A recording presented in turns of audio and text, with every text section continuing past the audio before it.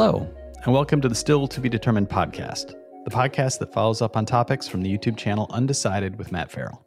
I'm Sean Farrell. I'm a writer, and I'm the older brother, and I'm never wrong. With me is Matthew Farrell. Matt, say hello. Hello. Before we start off this episode, I wanted to point out once again, we have a way to directly support the podcast. It is at stilltbd.fm, and in the center of that page, you'll find a link. You can throw us a buck in the tip jar. I also wanted to mention that we are, if you're watching this, you know this. Yes. This podcast is also available on YouTube. So if anybody wants to actually see what we look like, why would they want to do that? You can check us out. This week, we're going to be talking about geothermal energy explained. A not so hot solution? Question mark? You like what I did there? You like that? Yeah. I didn't like what you did there. Okay. And you started with several puns right at the beginning, and pressure is building for you, Matt, to stop with the puns. No, Sean. Yeah. Do you see what I did there? Yes. Once again, Mom would be so proud of us. Yes, absolutely. So obviously with this one, you're talking about getting heat from the earth. It seemed to me like the means of getting the most out of this energy production was actually the one with the least energy production, which was the modular version that you talked about. Yeah. And I'm curious, that's a startup and they're still in testing phase. Is that where they are? Yeah, I think they're in the pilot phase right now. Yep. And it's a US company. And it seemed like it was in the same vein as other modular energy production solutions that you've talked about in other videos.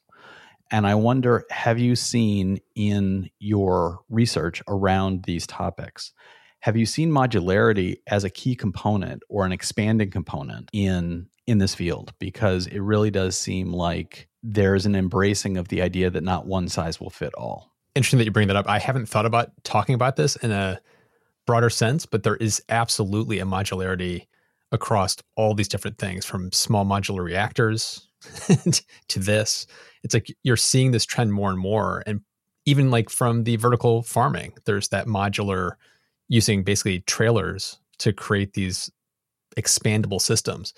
The benefit of it is it simplifies production, because you're not having to do crazy custom tailored solutions for a specific region. You have the same exact module and it's like, oh, you just need 10, you need 4, you need 6. It makes it very easy to scale. And by making it easy to produce, it reduces the manufacturing and production costs of making that single unit. So it's a way to be more cost effective and reduce the costs of installing these systems across the board, which is part of the reason why I think we're seeing more of it in all these different energy generation and energy storage systems. Like think about like Tesla's Megapacks. It's like, how many Megapacks do you need? Oh, you need 100 of them, or you need 50 of them. It's the modular approach is definitely where things seem to be kind of gravitating towards. In the hydroelectric video you had about a month ago, the small units that are sunk to the bottom of a river floor and have a slow moving propeller, and they looked a little bit like just like a turtle, just like sunk to the bottom. Yep. That same concept of, well, if you have enough terrain at the bottom of a river, you can put in 12 of those, or 3 or 19, whatever would fit. And it seems like that also is a very useful approach for exporting this technology, because as opposed to trying to take a place that might not have the infrastructure or the real estate in order to put in a major hydroelectric dam, if you are able to sell a set of 20 of a smaller thing and they can be used in the regions where, who's to say there's not just barely enough room for one of those geothermal units in an area, but there would be room for 3 of the hydroelectric units. Right. Mixing and matching, almost like, you know, picking from a buffet. Of being able to help a region shore up its grid and not be over invested in one technology that, if it turns out to not be the right fit for a region, there's there's more flexibility in being able to redirect yourself. If something doesn't work, you can change direction and try something else, as opposed to, well, we've got this dam now. So, yeah, exactly. Is there anything on the horizon from this perspective, the modularity, that you're going to be talking about in the future, in a future video? Actually, there's a video I'm working on right now around passive homes, passive solar net zero homes. I did a video on net zero buildings, like office buildings. I've been looking into houses, and there's interesting companies that are creating modular homes for net zero homes. So like they have kind of pre-configured styles that you can pick from, but they're still customizable within that. And the way they're built is they're built literally in a warehouse somewhere else, and the sections of the home are then shipped, already manufactured, to the location, and then it's like Lego blocks stacking on top of a basement foundation that's been built on site. And so typically when you're building a stick home, when you're building it from the ground up, everything on site, it takes a while to put the framing together and to build the walls up and put the insulation in. And here come these homes that when they slap them into place, it's literally like from one day, all you have is a basement. And at the end of the day, you literally have the entire structure is already built, and then you just have to put the siding on and then do the insides. So it's really cool to see that this modular approach is also in homemaking now too. It would be a little terrifying if your builders show up and they have giant round yellow heads and expressions that don't change and hands without thumbs. It could be a little scary, but I get what you mean about the advantages of modular thinking. I want to dive into the comments on this video. And one of the comments that stood out, which started a little conversation, was from Hetola, who wrote, "This is actually a field where the oil industry can easily and cheaply improve the process." Once again, it seems like there's a connection between the technology at work here and the technology in growing fields. I'm reminded again of the air compression battery systems that you talked about, and how the oil industry already uses components that could be easily converted to that model. And this person's comment was in the same vein. In response to their comment from Bradley Mossman, he wrote, "I work for an oil field service company. In this difficult time, our company has been quoting to some geothermal companies. The expertise is definitely available." So I found it really strangely encouraging. Yes. That I was like, I read that comment and I was almost like, oh, what a relief. Yeah. As if this was something I've been worried about. Like, but when is the oil industry going to recognize this? It's nice to see that there is some recognition on their part that there is, they have to expand into these other areas because the handwriting is on the wall. It's not necessarily soon, but 100 years from now, will we have the oil fields that we have now? I don't know. Will the industry be focused in the same way as it is now on one area? But even companies that, like, thinking about it from the oil company perspective of how they seem to be seeing the writing on the wall and they're shifting, on a more like microcosm point of view, it's like the actual workers that make up these companies. As this transition happens, a lot of people are going to lose their jobs because as things shift, and like you brought up the liquid air energy storage, geothermal, it's like there's no retraining necessary. It's like literally you have the right skills to do this thing over here. It's just, it's not oil anymore. It's, drilling for geothermal, or it's, installing these gas systems that are for storing air for energy storage. So it's a one-to-one, which makes it such a seamless transition. So these oil workers and natural gas workers will have the same jobs they have today. They're just doing something different with it, which is really, really cool and exciting.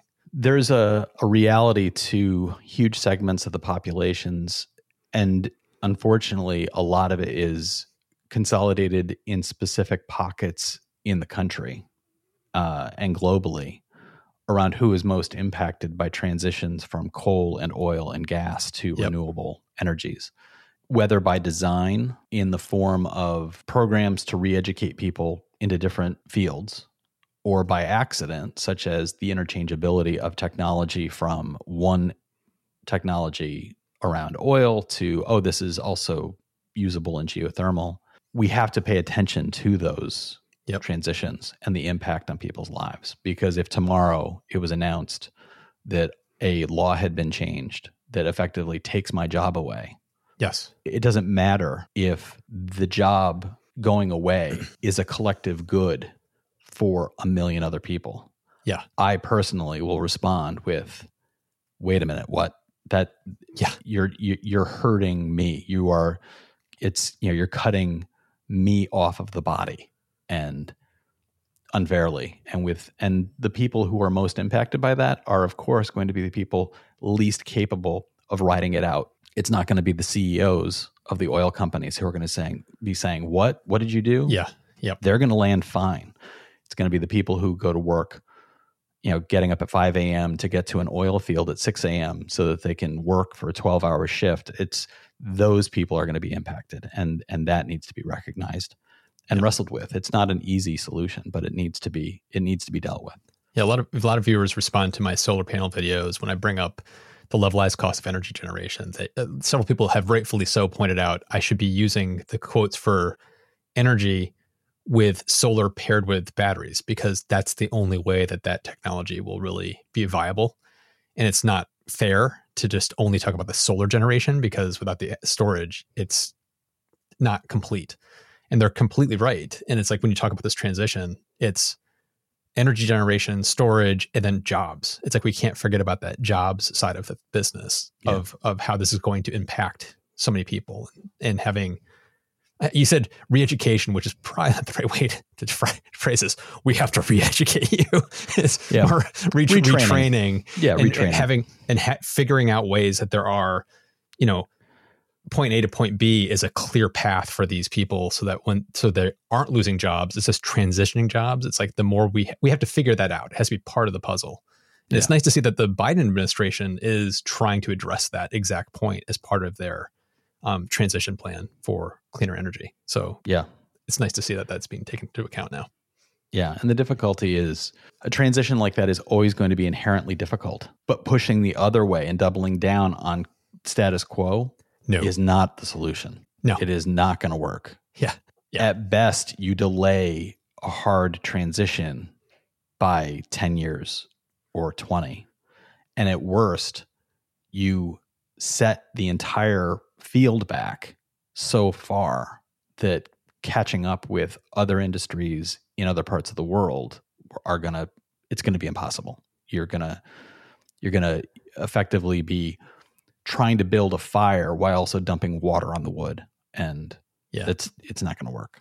This past week, I actually just talked to two executives at two different renewable energy companies. I can't name who they were yet, but I in both of those conversations, what came up was a similar theme where they both said there's kind of like, there's the utilities and the energy companies that clearly have their head in the sand and they're pretending that none of this is happening. And then there's the group that is we're on the tip of the spear, we're jumping all in. And then there's this third group that's kind of in the middle, they're reluctantly going along because they see the writing on the wall, but they're going a little too slow, but at least they're starting to move. And so he said, what he's seeing is the companies are clearly heads in the sand. They're going to fall so far behind, they're just going to be gone. They're not going to survive the next decade. And so it's interesting to hear this coming from people who are working in the industry that are saying they're seeing this shift happening in the mindsets of utilities and oil companies. And even there's a video I have coming up on lithium mining. And I talked to a company that's doing some really interesting things with trying to improve that. The mining industry is really reluctant to change. Sure. And he has a technology that's radically different. And it's interesting to hear how he's trying to chip away and get them to shift. And he's starting to make inroads with some of these companies.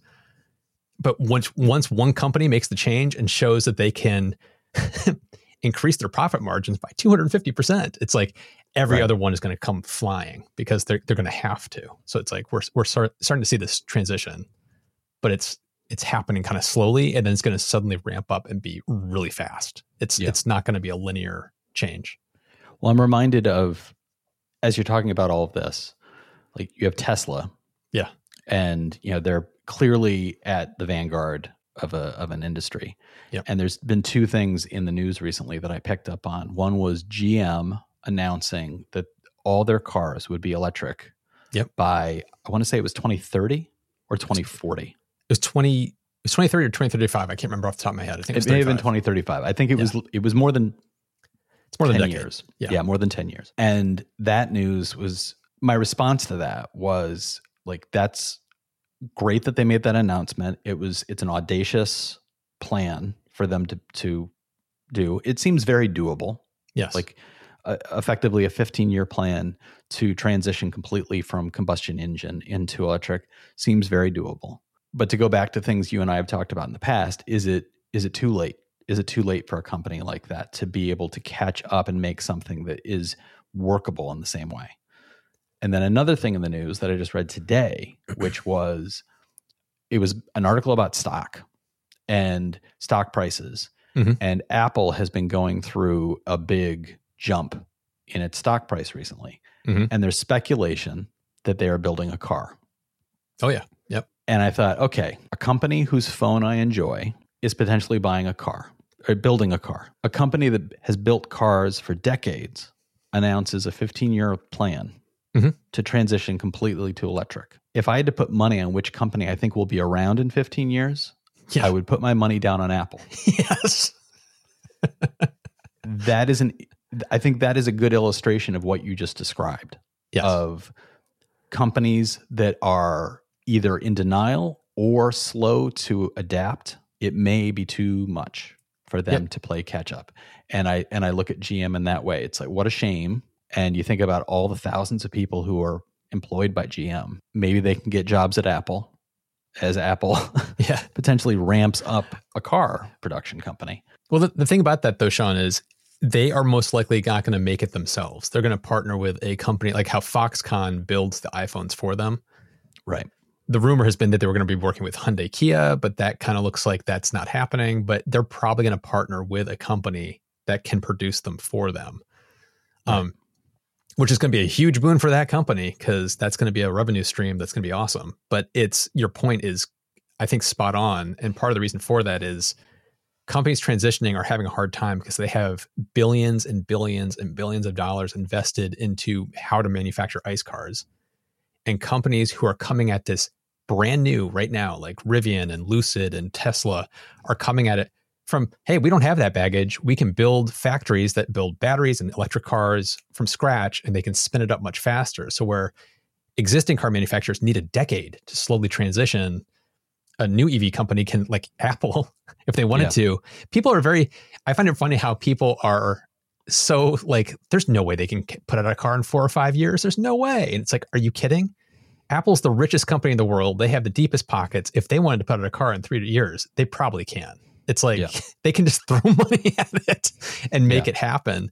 And it's like they're coming at it fresh. So it's like they can work with partners who know how to build an EV and they can spin that thing up as fast as they possibly can, where GM is going to have a hard time making this transition. And if they incorporate the Apple Watch technology into the car will actually tell you if you have an arrhythmic heartbeat. So, well, I'm looking forward to driving my car and constantly having going bing, bing, and having Siri go, yes. It's like, shut up. I didn't say anything, Siri. One last question from the comments. This from Kyle Kramer. Loving this renewable energy series, Matt. Have you looked into Dandelion at all? Why? And you responded, yes. I actually have been.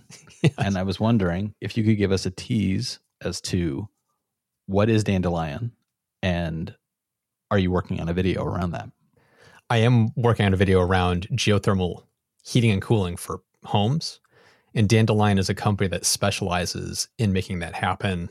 And right now they're US based and they're pretty much focused in the Northeast where I live. So it's like they kind of service mainly New York State because oil use for heating is pretty much in the United States of all the oil use that's used to heat people's homes, something like 83% of it is here in the Northeast. And so it's really expensive. It's very dirty. And the whole idea is you can transition from oil into geothermal and it will cost you actually less costs you way less in the long run than sticking with oil. So it's kind of like solar. It's like you get solar in your house. It's a little more expensive up front, but in like 4 years, it pays for itself. It's the same thing with geothermal. It's like, it's a little more expensive up front, but in 6 years, it pays for itself and it will last for 30 more beyond that. So it's it's kind of nuts to have a heating and cooling system that theoretically will earn its keep and then be basically a profit maker for you after a certain point, because it's so efficient and so good. It's like, I would love to have a geothermal system, but in my current house, cost-wise, it doesn't make sense. With natural gas is so cheap, geothermal is so expensive up front. The cost-benefit analysis doesn't quite work out for me in my current house. But if I build a new house or got a new house and had to install something, then I probably would be doing geothermal. But it's like, that's what Dandelion does, is they help you walk that field of finding the most economical geothermal system and getting all the tax credits and rebates and things that you can get for it. So it's an interesting company. Interesting. I look forward to that video. So now we will transition to the second half of our show. As we usually do, we talk about some things that we are watching, either television or movies. And Matt, I'm flipping a coin. Uh-oh. Here we go. Do you want to call it? I'm going to call tails. It is tails. You get to go first.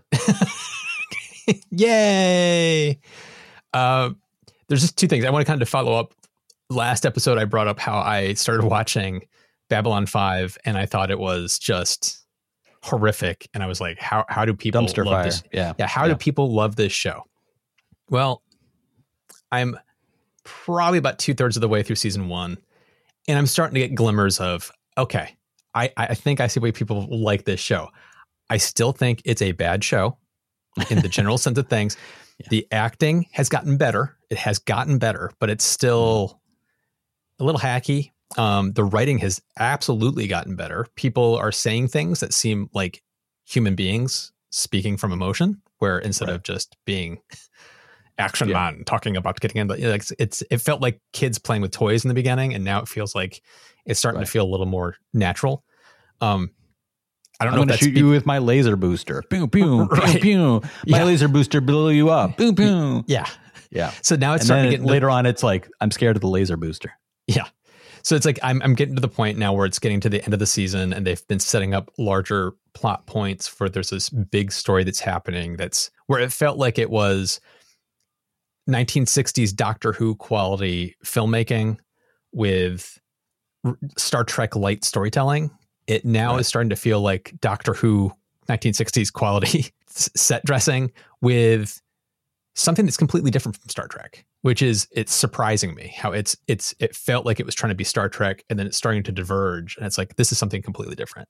So I still don't say, hey, go out and watch it, but it's more of I'm becoming more hopeful that I actually will start to really enjoy the show, genuinely enjoy the show, where it's like, I'm starting to see the seeds of a good show there. And it'll be interesting to see if it does pay off in seasons 2 and 3 and stuff like that. So it's, my takeaway is, hey, okay, it's no longer painful to watch.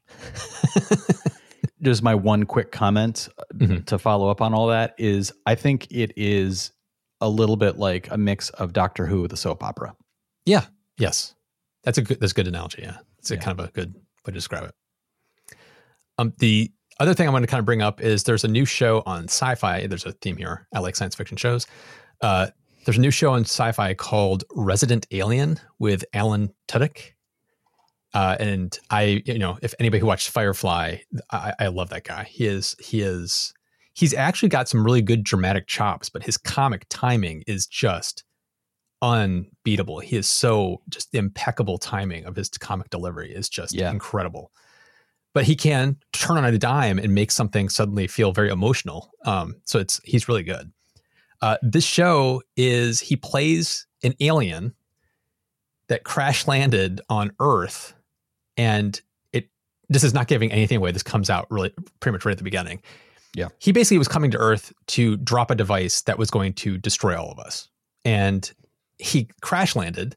So now he's had to assume a human form, which is Alan Tudyk, and he's in the middle of Alaska, and he's trying to find the device that fell off his ship when he crashed. And he's trying to do it before the humans discover this stuff when the snow starts to melt. And then he's been called into the town because the person he took the appearance of is a criminal pathologist and doctor. and the town needs a doctor, and they come to him for an emergency. So he's now having to learn on the fly. He thinks humans are dumb apes, and so it's like he's basically playing the role of a town doctor. And the show is fantastic because his character has learned how to speak English and how to behave by watching Law and Order. Okay. And he's obsessed with the show Law and Order. So like when they call him in to look at a dead body, he gets genuinely giddy of like, I get to solve a murder. He's all super excited about it because he loves Law and Order. So it's really a very funny, quirky show, but it's got this real dark streak because he's here to kill us all. Right. But he's also trying to hide, and hijinks ensue. So it's one of those, his physical comedy of playing alien in human form, little ways he holds his hands. When you see him in his normal form, it makes sense why he's in this. He holds his hands in a certain like T-Rex kind of way. It's like you understand why he walks the way he does, why he talks the way he does, because of the way it's like his physicality of this role is just awesome. I'm not saying this is a great show. I would say it's good. It's a good show. But my wife and I are laughing hysterically at the show. It's really, really funny. It's basically a comedy. It's a dark comedy. So I'd recommend checking it out. If you can get the Sci-Fi app, you can watch these episodes for free. They're loaded with commercials that you have to sit through, but it's free. So I would recommend just checking out the first couple episodes. It's fun. I love Alan Tudyk. He's my favorite character in Rogue One. Yeah.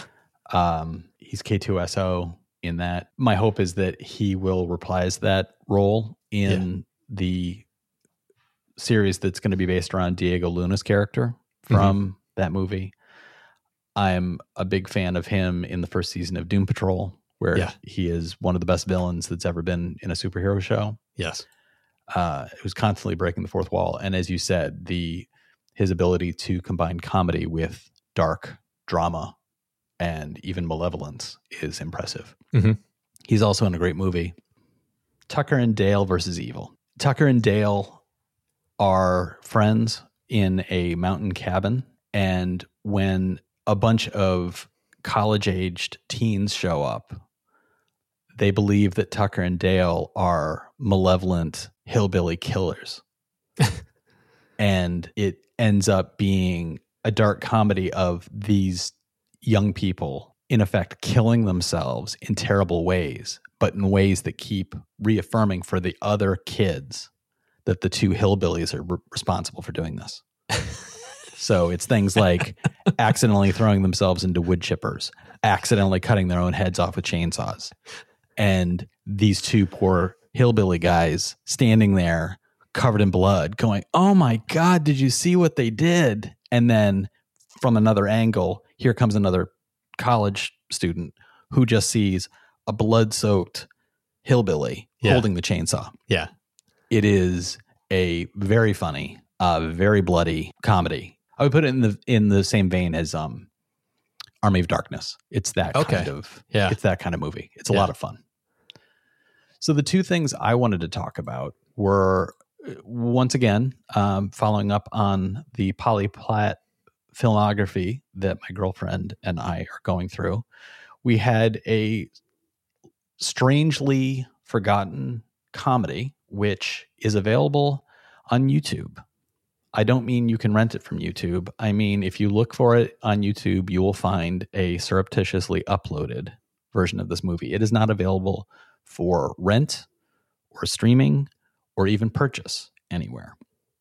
I'm not sure who holds the rights to what that are keeping it from being available. I don't know if it was intentionally just let adrift because of concerns about what the content is, but it's the movie Young Doctors in Love. And it's from 1982, and it was directed by Gary Marshall. And it stars Michael McKean and Sean Young. And it is the story. It's basically if you remember Soap Dish, which is a brilliant take on soap operas and the construction of soap operas. This movie is effectively a soap opera combined with the comedy of a movie like Airplane. It is not a great movie. And it has an opening 30 minutes that you kind of just have to sit through and be like, I don't really think I'm laughing at anything. But by the time you get to the end, it has found its stride. Again, not a great movie, But at the end of it, we were both thinking, I'm glad I watched that. It was fun. And it's just interesting to see an actor like Sean Young and Michael McKean in a movie like this, where he's doing dramatic stuff that you don't normally see Michael McKean doing, and she's doing comedy stuff that you don't usually see her do. Mm-hmm. And it has a ton of cameos that if you don't actually know soap operas, you won't get. So I didn't know them because I don't know soap operas, but you can tell when the soap opera stars show up, including an uncredited Susan Lucci. So it's an interesting little film. The other one I wanted to talk about is a brand new movie. It is one of the films that is being released right now, not for rent, but for effectively theater at home. Mm-hmm. So it will cost you $20 to view. And my girlfriend was very interested in it, even though she didn't know anything about it. She was just interested in it and wanting to support it.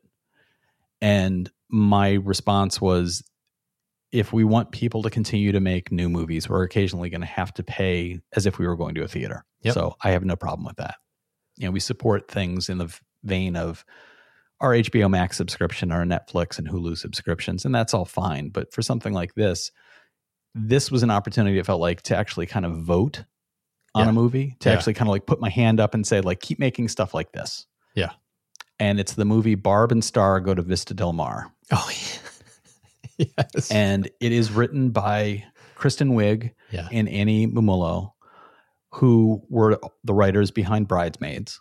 This is not commentary film around relationships and friendships and a woman's role in the world the way that Bridesmaids was. It's hard to say what it is. It is absolutely one of the most joyous and funny movies I've seen in a long time. We laughed at this in a way that we haven't laughed for, literally months. It felt like this is a vaccination against depression during this pandemic era that was sorely needed. And I absolutely loved this movie. And I know it's a movie I will want to watch again. This is a movie that when it is available for streaming through some service or rent, I will absolutely want to pick it up again. It's the kind of movie that I would like to own. Mm-hmm. It stars alongside both Mumolo and Wiig. It also stars Jamie Dornan, who is most famous for 50 Shades of Grey. Yep. And he was also in a series called The Fall, where he played a killer. So good. That show's so good. And that show's very good. 50 Shades of Grey, very serious, hypersexual storyline. The Fall, dark, sociopathic killer storyline. And here's a comedy. I have a feeling that Dornan and his agent were like, get me anything else. Yeah. Find me a way to expand into other territories. And this comedy, which is full of full-on musical numbers that come out of nowhere, pun work, setups of long boiling jokes that don't pay off until literally like the last 10 minutes, 5 minutes of the movie. Right. And he has a musical number in this in which he keeps singing to seagulls. And I loved it. Kristen Wiig plays two characters. The main storyline being that Kristen Wiig and Annie Mumolo's characters are middle-aged women who are roommates, and their lives are just perfect reflections of each other. They finish each other's sentences. They do the same things with each other. They are 24 hours a day with each other. Right. They are not individuals.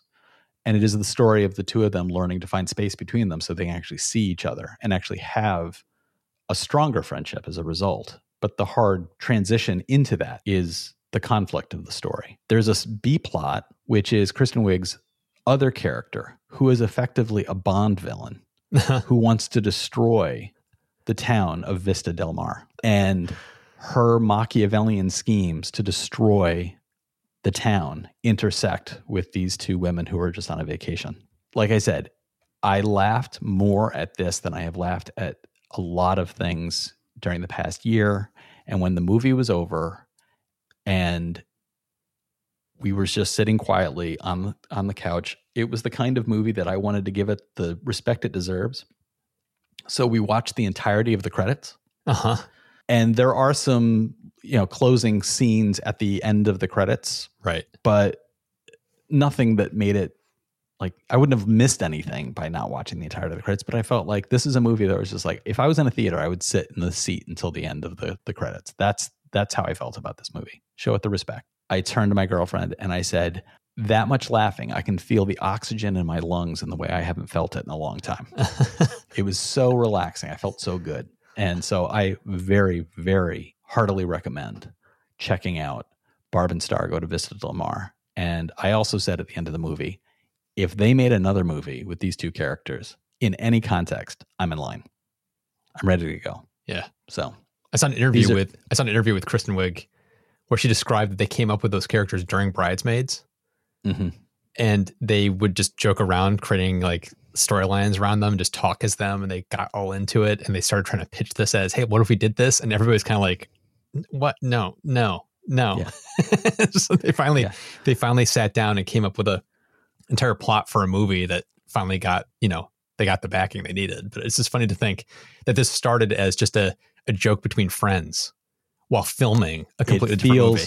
It has that feeling. And I think because it has that feeling, it feels like it's full of love. Yeah. So it's the two characters are unlike something like I compared it to a lot of the Will Ferrell movies or the Adam Sandler movies from the past 10 years. You're laughing at the characters, but you love the characters. Yeah. You aren't disrespecting the characters. You see them as loved people as opposed to something where you're mocking the character. Right. And there are a number of moments where people within the world that they've constructed kind of like scratch their head with a response to what the characters are doing with the like what you're doing what? Yeah. But immediately after that moment, those same characters smile and hug and encourage those characters to continue to embrace that kind of vision of what the world is like for them. So it's not a world pointing its fingers at these two people and saying, let's mock these two and take them down a peg. It is the world kind of saying like, well, good for you guys. Good. Yeah. Like that's great. And so it resonates with this love for these two characters that it just builds in a way that makes you feel so good when you're done with it. So I like the movie that I felt like it was most similar to in style of comedy was Kids in the Hall, Brain Candy. Okay. Yeah. Which it's an excuse to have like, do you have a plot? Yes. But it's more of a plot as an excuse to be able to hang all these things on. Yeah. And here's a little bit of comedy that comes out of physical comedy. And here's a bit that comes out of a musical number. And here's a bit that goes into a parody of a Bond film. And here, like just trying different things and weaving through them and just having fun. And it really works. So cool. Thumbs up. I'm going to check that out. So everybody out there who's listening or maybe even watching should let us know if they've checked out any of the things we've been talking about.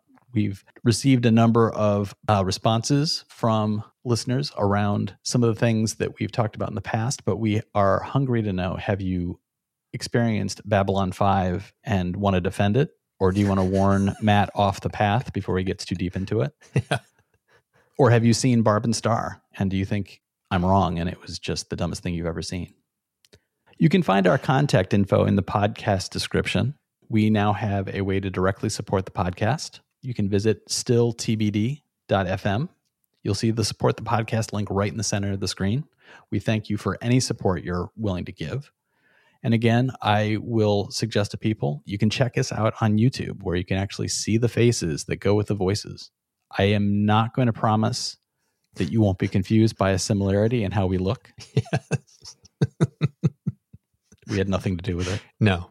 Out of our control. Out of our control. Yeah. But if you're going to continue listening to this as a podcast, we support that as well. So check us out wherever your podcasts are picked up. You know where those places are.